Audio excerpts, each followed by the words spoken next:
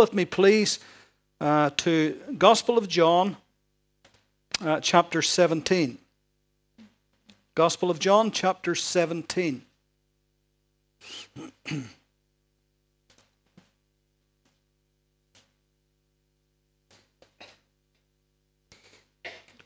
Can you just hit the pause button there just a second, Chris?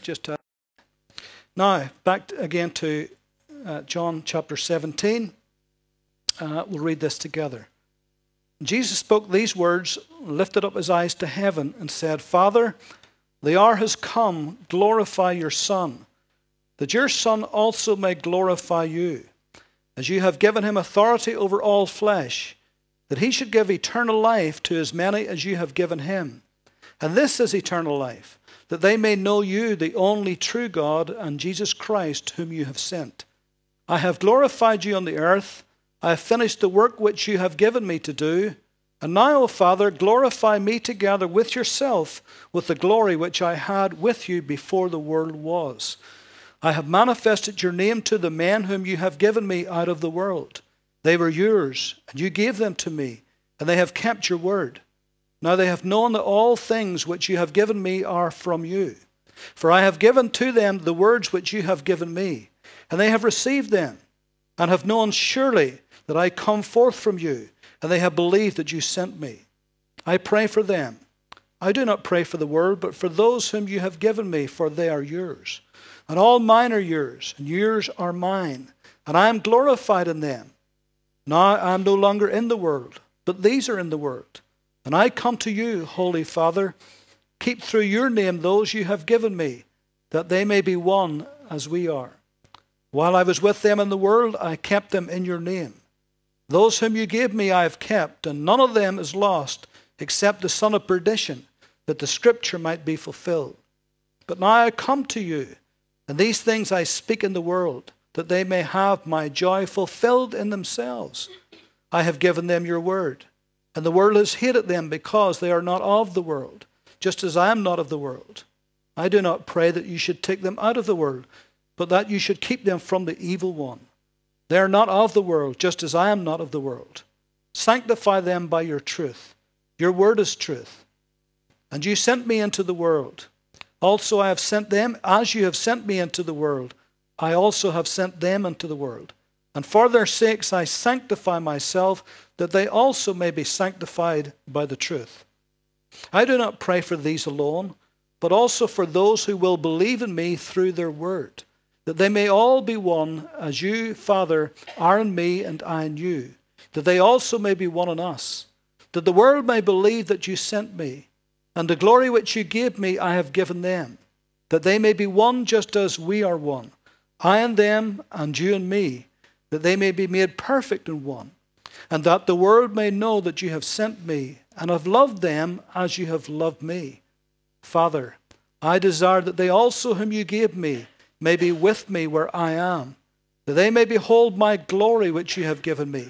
For you loved me before the foundation of the world. O righteous Father, the world has not known you, but I have known you, and these have known that you sent me.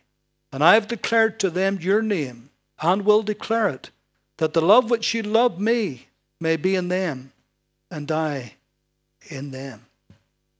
Herbert Lockyer said that the Bible records no fewer than 650 definite prayers. And of those prayers, no less than 450 have got recorded answers. Now that alone is one great reason why we should pray. Many of the prayers in the Bible are very powerful, and some are very poignant. Some are prophetic. Some of the prayers are for personal needs. Some are intercessory, praying for others. Some are for healing, mercy, protection, wisdom, and guidance, and a host of other reasons why people prayed. And of the 19 times that it is mentioned in the Gospels that Jesus prayed, only here in John 17 do we have recorded for us the full transcript of one of Jesus' prayers. And what a mighty and powerful prayer that it is. Many, many, many years later, decades later, when John is writing his gospel, the Holy Spirit brings back to his remembrance this prayer of Jesus. John was there. John heard him praying this prayer. But after many decades, the Holy Spirit brought it back to him. And here we have recorded for us verbatim, word for word, every single syllable that Jesus prayed in that prayer. Now, if John took the time and the Holy Spirit inspired him to record this prayer for us, word by word what Jesus said, surely that must mean that he wants us to read it and begin to understand it as much as we can understand it, and then to digest it. It'll be such a help to us. Now, this is the longest recorded prayer of Jesus in the entire Scriptures. It took us just maybe 8 minutes or so just to read that prayer. It's 26 verses. And so it's a wonderful prayer. And this prayer of Jesus reveals his deepest longings, his deepest desires, not just for him, but also for us. And so it's a good idea. It's a good thing to read this chapter, this prayer, and to read it many times. And I promise you, no matter how many times you read this prayer, there'll be something fresh and there'll be something new in it. Because these are the words of Christ himself. Abraham, Moses, and Elijah, and Elisha, and Daniel, and David, they were all mighty men of prayer. God moved heaven and earth to answer these men's prayers. But none of their prayers comes close to this matchless, magnificent prayer of Christ in John 17. This is holy ground. This is burning bush territory. Actually, we should be taking our shoes off whenever we read this prayer. Now, neither my feeble attempt or others more knowledgeable than myself could ever fully convey to you the depth and the breadth and the height and the scope of this great prayer. But we'll do what we can do. I want you to understand the setting of this prayer. In 1 hour, Jesus will be betrayed into the hands of sinners. In 1 hour, Judas will kiss him on the cheek and betray him to the authorities. By 3 o'clock the next afternoon, Jesus will be hanging on a cross, dying for the world. And he knew that his hour had come. He says so. In verse 2, it's one of the very first things he says, Father, the hour has come. He knew what was ahead of him. He knew how close it was. He knew that within an hour he was going to be betrayed. And yet, here he is praying this wonderful prayer. Imagine if you could go back 2,000 years and you could stand in among those disciples and you could actually hear Jesus praying this prayer, and you heard every word and the very inflection on his voice, and the earnestness of this prayer, and the pulse of his longings and desires. Well, of course, we cannot go back in time, but we've got the next best thing. We've got it written for us to read, and not just in church like we're doing now, but in your private devotions. Now, it's good in your private devotions. Maybe while we're on prayer, I'll mention this. It's good in your private devotions if you read some of the great prayers of the Bible. Encourage yourself and see what they're praying for and how they're praying. No better prayer than this prayer of Jesus. So this prayer can easily be divided into 3 parts. Verses 1 to 5. We'll probably not get any further than that this morning. In verses 1 to 5, Jesus first prays for himself. And then he tells the Father that his work on earth is finished, it's done. Then in verse 6 to 19, he prays for his disciples, that the Father would keep them and sanctify them. Then in verse 20 to 26, lastly, he prays for you and for me and for the whole church. And he prays that we would be united with him as he is united with the Father, that we'd be one, and that we would see him in his glory and that we would share in his glory. What a prayer for us. And so, with that in mind, let's eavesdrop on this great prayer that Jesus is having with his Father. Wouldn't you love to have been there? To hear the Master speaking to his Heavenly Father and our Heavenly Father. And so he begins, verse 1, Father, the hour has come. Glorify your Son, that your Son may also glorify you. Now, in praying for himself, because he begins praying for himself, realize this is not a selfish prayer. There is no man on earth as selfless as the Lord Jesus Christ. And so when he's praying that the Father may glorify him, he states very, very clearly, is so that he can glorify the Father. The more glory he has, the more glory will go to the Father. And so it's not a selfish prayer. Everything that Jesus did, every miracle, every conversation he had, every action he took, every attitude he showed, all of it was to glorify the Father. Every single word that he spoke, every little action he took, he said to his disciples, these are the Father's works. I'm speaking the Father's words. And so every time he did that and he got glory, then that was reflected back to the Father. So in all the ways that he lived, all of it was to glorify the Father. Now,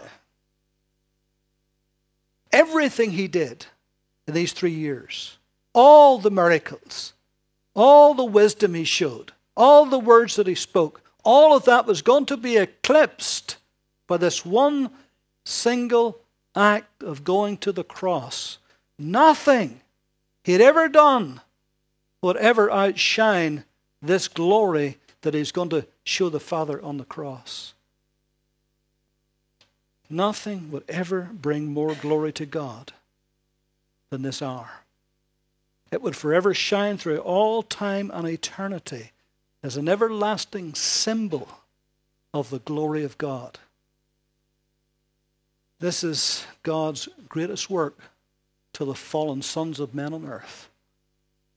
And Jesus is praying. Think about what he's praying. He knows he's about to go to the cross, and he's basically saying, Father, use this to glorify yourself. Let me be glorified in this, that you may be glorified. You know, similarly, any glory, any small bit of glory that you or I may receive from men, let it be because the glory of God is in our lives, and let it reflect back to him as his glory. I told you before, it's cute that the church we go to in the Ukraine, they taught the children in Sunday school, if somebody pays you a compliment, you say, all glory to God.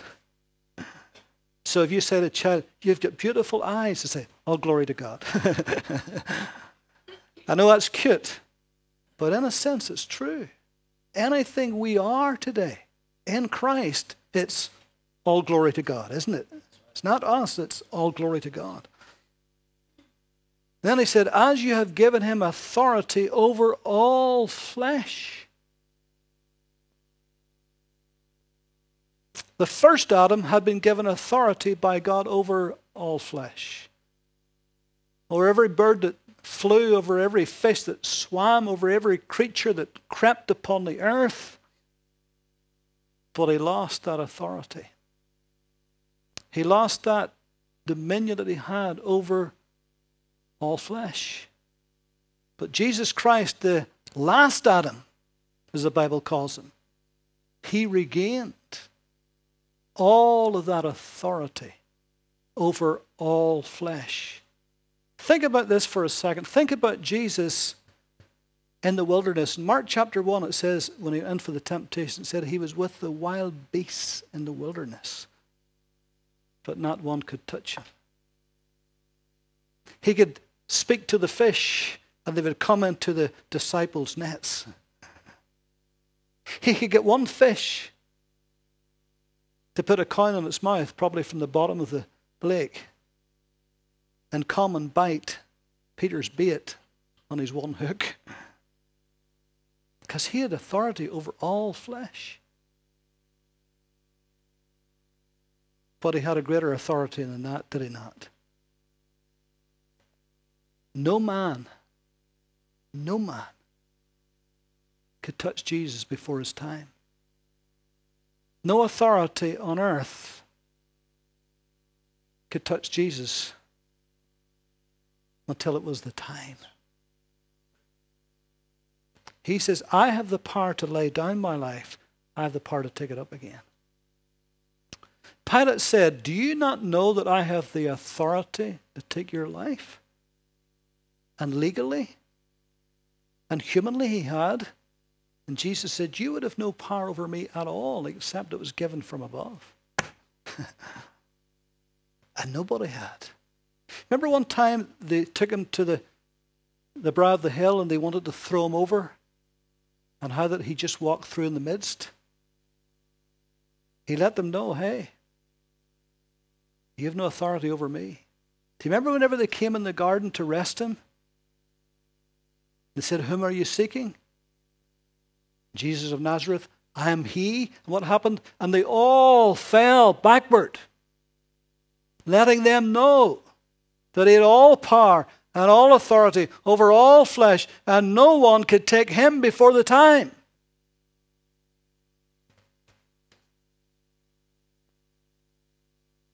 But then he said that he should give eternal life to as many as you have given him.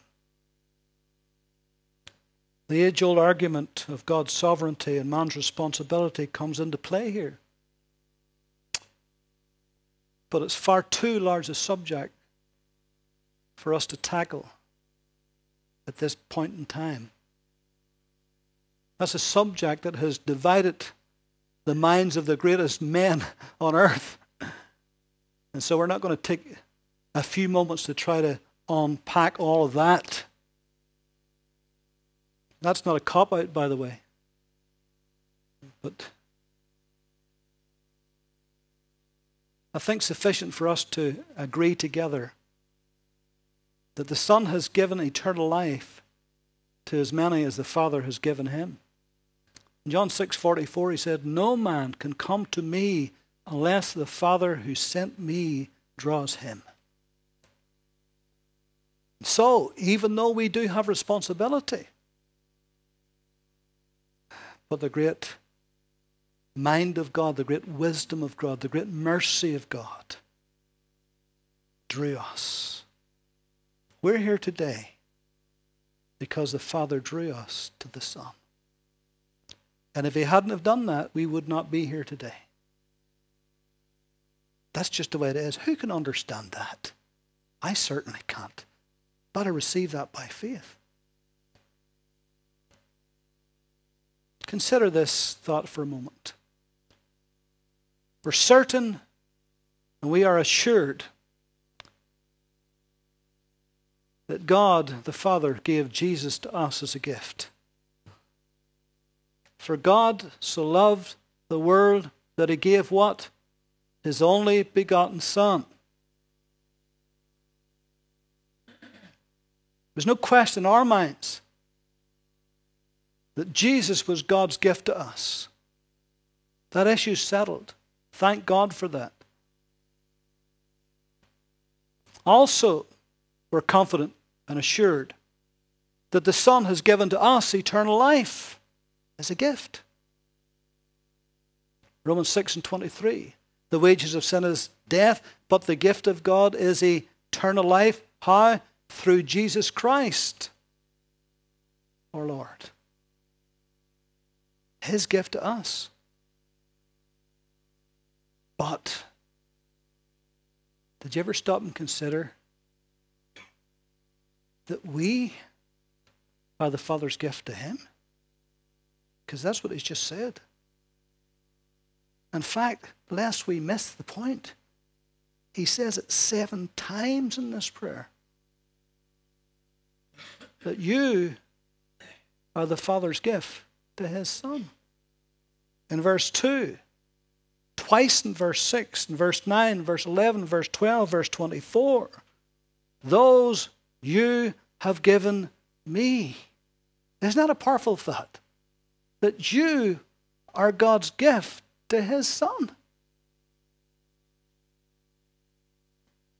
Well, if you can't say amen to that, you're dead and you're backslidden. You say, David, well, I knew that. Did you? Didn't look to me as if you knew it. Didn't sound too excited about it. Maybe I didn't shout it enough. You are God's gift to his Son. Absolutely nothing on earth is more important to Jesus than you are. Nothing. There is no created being in heaven. No angel, no cherubim, no seraphim. Nothing. Not the ones who cry, holy, holy, holy around the throne. None of them. Put them all together and they're not worth one of you to Jesus. He didn't die for them. He died for you. He didn't shed his blood for anybody in heaven. He did it for you and for me.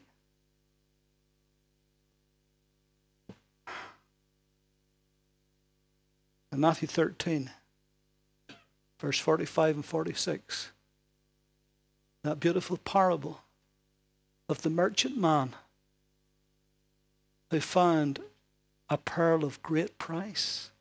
And it says he went out and he sold all that he had that he may purchase that pearl of great price. We have done that a disservice, not wanting to appear somehow proud and somehow arrogant. We have said, Jesus is the pearl of great price. Not what it's saying. We didn't sell all we had. We didn't give everything we had to go and to purchase him. He gave everything he had to come and purchase us. That's the truth of that parable. Because you are the Father's gift to the Son. You know, whenever you go to pray, you should say that. Father, I thank you that I am your gift to your Son. Didn't deserve it. Didn't earn or merit that position. But that's just the favor of God. That's just the mercy and grace of God, isn't it? Then it says, verse 3, and this is eternal life, that they may know you, the only true God, and Jesus Christ, who you have sent. We cannot know God. We cannot experience eternal life unless and until we know Jesus. Now, the reason why I say that is this. There are multitudes, there are untold millions of people out there who talk about God. If you say, do you believe in God? They say, yes, I believe in God. Do you believe that Jesus is the Son of God? Well, I'm not too sure about that. He was a good man. He was a great model. He was an exemplar. He was a prophet. But Son of God, I'm not sure about that. They don't know God. They don't know the God of the Bible when they say that. Because you can't know God unless you know his Son. You just can't. There's lots of people go to church today and they'll talk about God respectfully, maybe even reverently. But they don't know Jesus. They deny his Son. Even if they say, well, he is the Son of God, but they'll deny him in other ways, they'll not live for him. They'll not serve him. They'll not love him. They don't know God. They know about God, but they don't know God. Because no man can know God the Father unless they know and until they know God the Son. They just can't. And this is why it's so important that we lift up Jesus. Jesus said, if I be lifted up, I will draw men unto me. Why does he want men to be drawn to him? To introduce them to the Father. Because they'll never know the Father until they know him.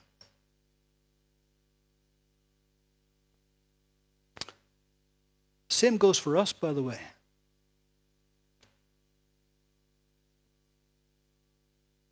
We must realize that the only way to know the Father is to really know the Son. Think about this. Philip, Jesus is talking about going away, back to the Father. Philip says, well, show us the Father, and that'll be sufficient. And Jesus said, Philip, have I been with you all of this time? And you still say, show me the Father? Have you not seen the Father? Have you not seen the Father in me? The works that I do, the words that I say, these are the Father's works. These are the Father's words. Have you not seen that? You can almost feel Jesus getting exasperated. Philip, after 3 years, have you not seen it yet? Have you not got it? Now, he's not saying he's the Father.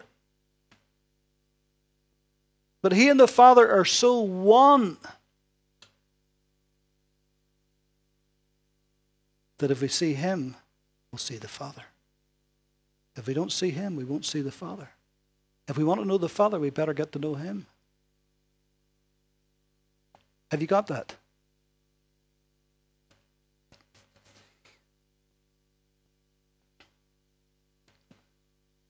This is eternal life, that they might know you, the only true God, and Jesus Christ, who you have sent. Then in verse 4 he says, I have glorified you on earth. I have finished the work which you have given me to do.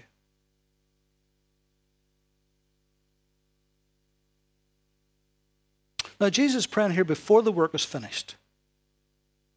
But the issue of the cross is so settled in his heart, there is no going back. Nothing and no one, not in heaven, not on earth, not under the earth, nothing can stop Jesus going to the cross.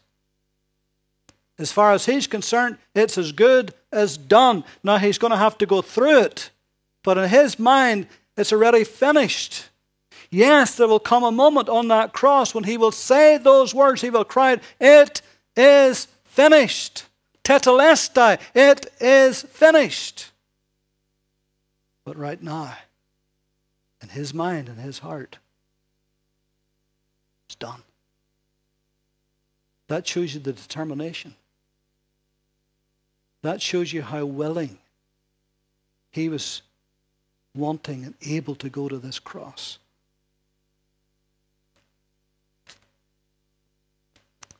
And then he said, verse 5, and now, O Father, glorify me together with yourself, with the glory that I had with you before the world was. Now, what glory is this he's talking about here? Because glory is mentioned several times and it doesn't always mean the same thing. The glory he's talking about here was his pre-incarnate glory. As the second person of the divine Trinity, before the world was, he had a glory. He was covered in a glory. Now, when Jesus came to the earth, now, get this. When Jesus came to the earth, he didn't lay aside his deity. He was still God, but he was God in human flesh. He didn't lay aside his deity, but he laid aside that glory that he had with the Father before the world began. That pre-incarnate glory. He laid that aside. But let no man say when he came to earth, he was no longer God. He was. but he was man also. And somebody said that there was times he was so much like man it was as though he wasn't God, and there was times he was so much like God it was as though he wasn't man. Because he was the God-man. He was God veiled in human flesh. And how he longed for that glory that he had with the Father before the world began. He laid all of that aside to come to this sin-cursed world and to be born in a filthy manger and to die upon a cruel cross and to suffer the indignities and the persecution and the hatred and the bitterness against him in those 33 years. And he did all of that for you and for me. You can see why. Now that the hour has come, just a few more hours and he will die, you can see why. He's longing to have that glory, to be seated at the right hand of the Father on high, isn't he? No man has fully seen Christ in all of his resplendent, ineffable glory. John on the Isle of Patmos probably came closer to it than anybody else alive. When he saw the risen, ascended, glorified head of the church standing in the midst of the seven churches with eyes like flame of fire, with feet like burnished brass, with his hair like white as wool. That's the closest anybody has come to seeing Christ in his glory.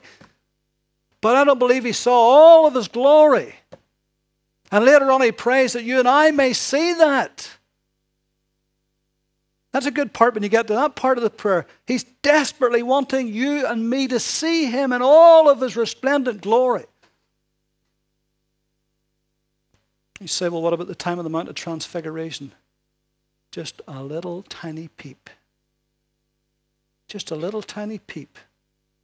As if God just, in a flash, just drew back the curtain. And Peter, James, and John were amazed, weren't they? Peter wanted to stay there forever, didn't he? He didn't want to leave it. He just got a tiny little peep. Can you imagine what it's going to be like in the glory? We talk about going to the glory, and can you imagine what it's going to be like? We can't, can we?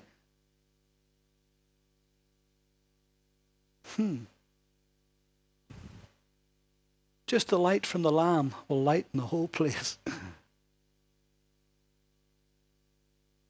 And so Jesus is praying this fantastic, wonderful prayer. And he begins it by praying about himself and the glory that he had with the Father. And his deepest longing is to have that glory again, to go back and be clothed with that glory with the Father, and for us to see him in it. And he comes to that later. And so, rather than push on with this right now, I'm going to cut a little bit short because we're going to come back to it tonight. And we'll look at another section. We may finish it tonight, but we may not. It's a big prayer. It's a profound prayer. And we'll look tonight to see what he said about his disciples. Those 12 that had gathered around him that we did a series on some time back. And then if we have time tonight, if we don't, we'll make time soon, but I'm going to talk about fasting next week, so we maybe better have time tonight. Or if not, well, we'll work it out somewhere. Because I want to get to the bit where he prays for you and prays for me. Now, of course, you can read it. You can read it every day this week if you want. Please do. That'd be great. Fill your mind full of it. Fill your heart full of it. Read it over and over and over and over again. Read it in different translations. Get the feeling of it. And then as we come back, we'll look a little bit deeper and just see what made Jesus really tick. What really captured his heart and his thoughts and his imagination and his desires and his impulses. What really grabbed Jesus? Well, you read this prayer, you'll soon find out. And do you know what? It's not the physical. It's the spiritual. It's not the temporal. It's the eternal. And that's what he wants for us too. Amen? Let's pray.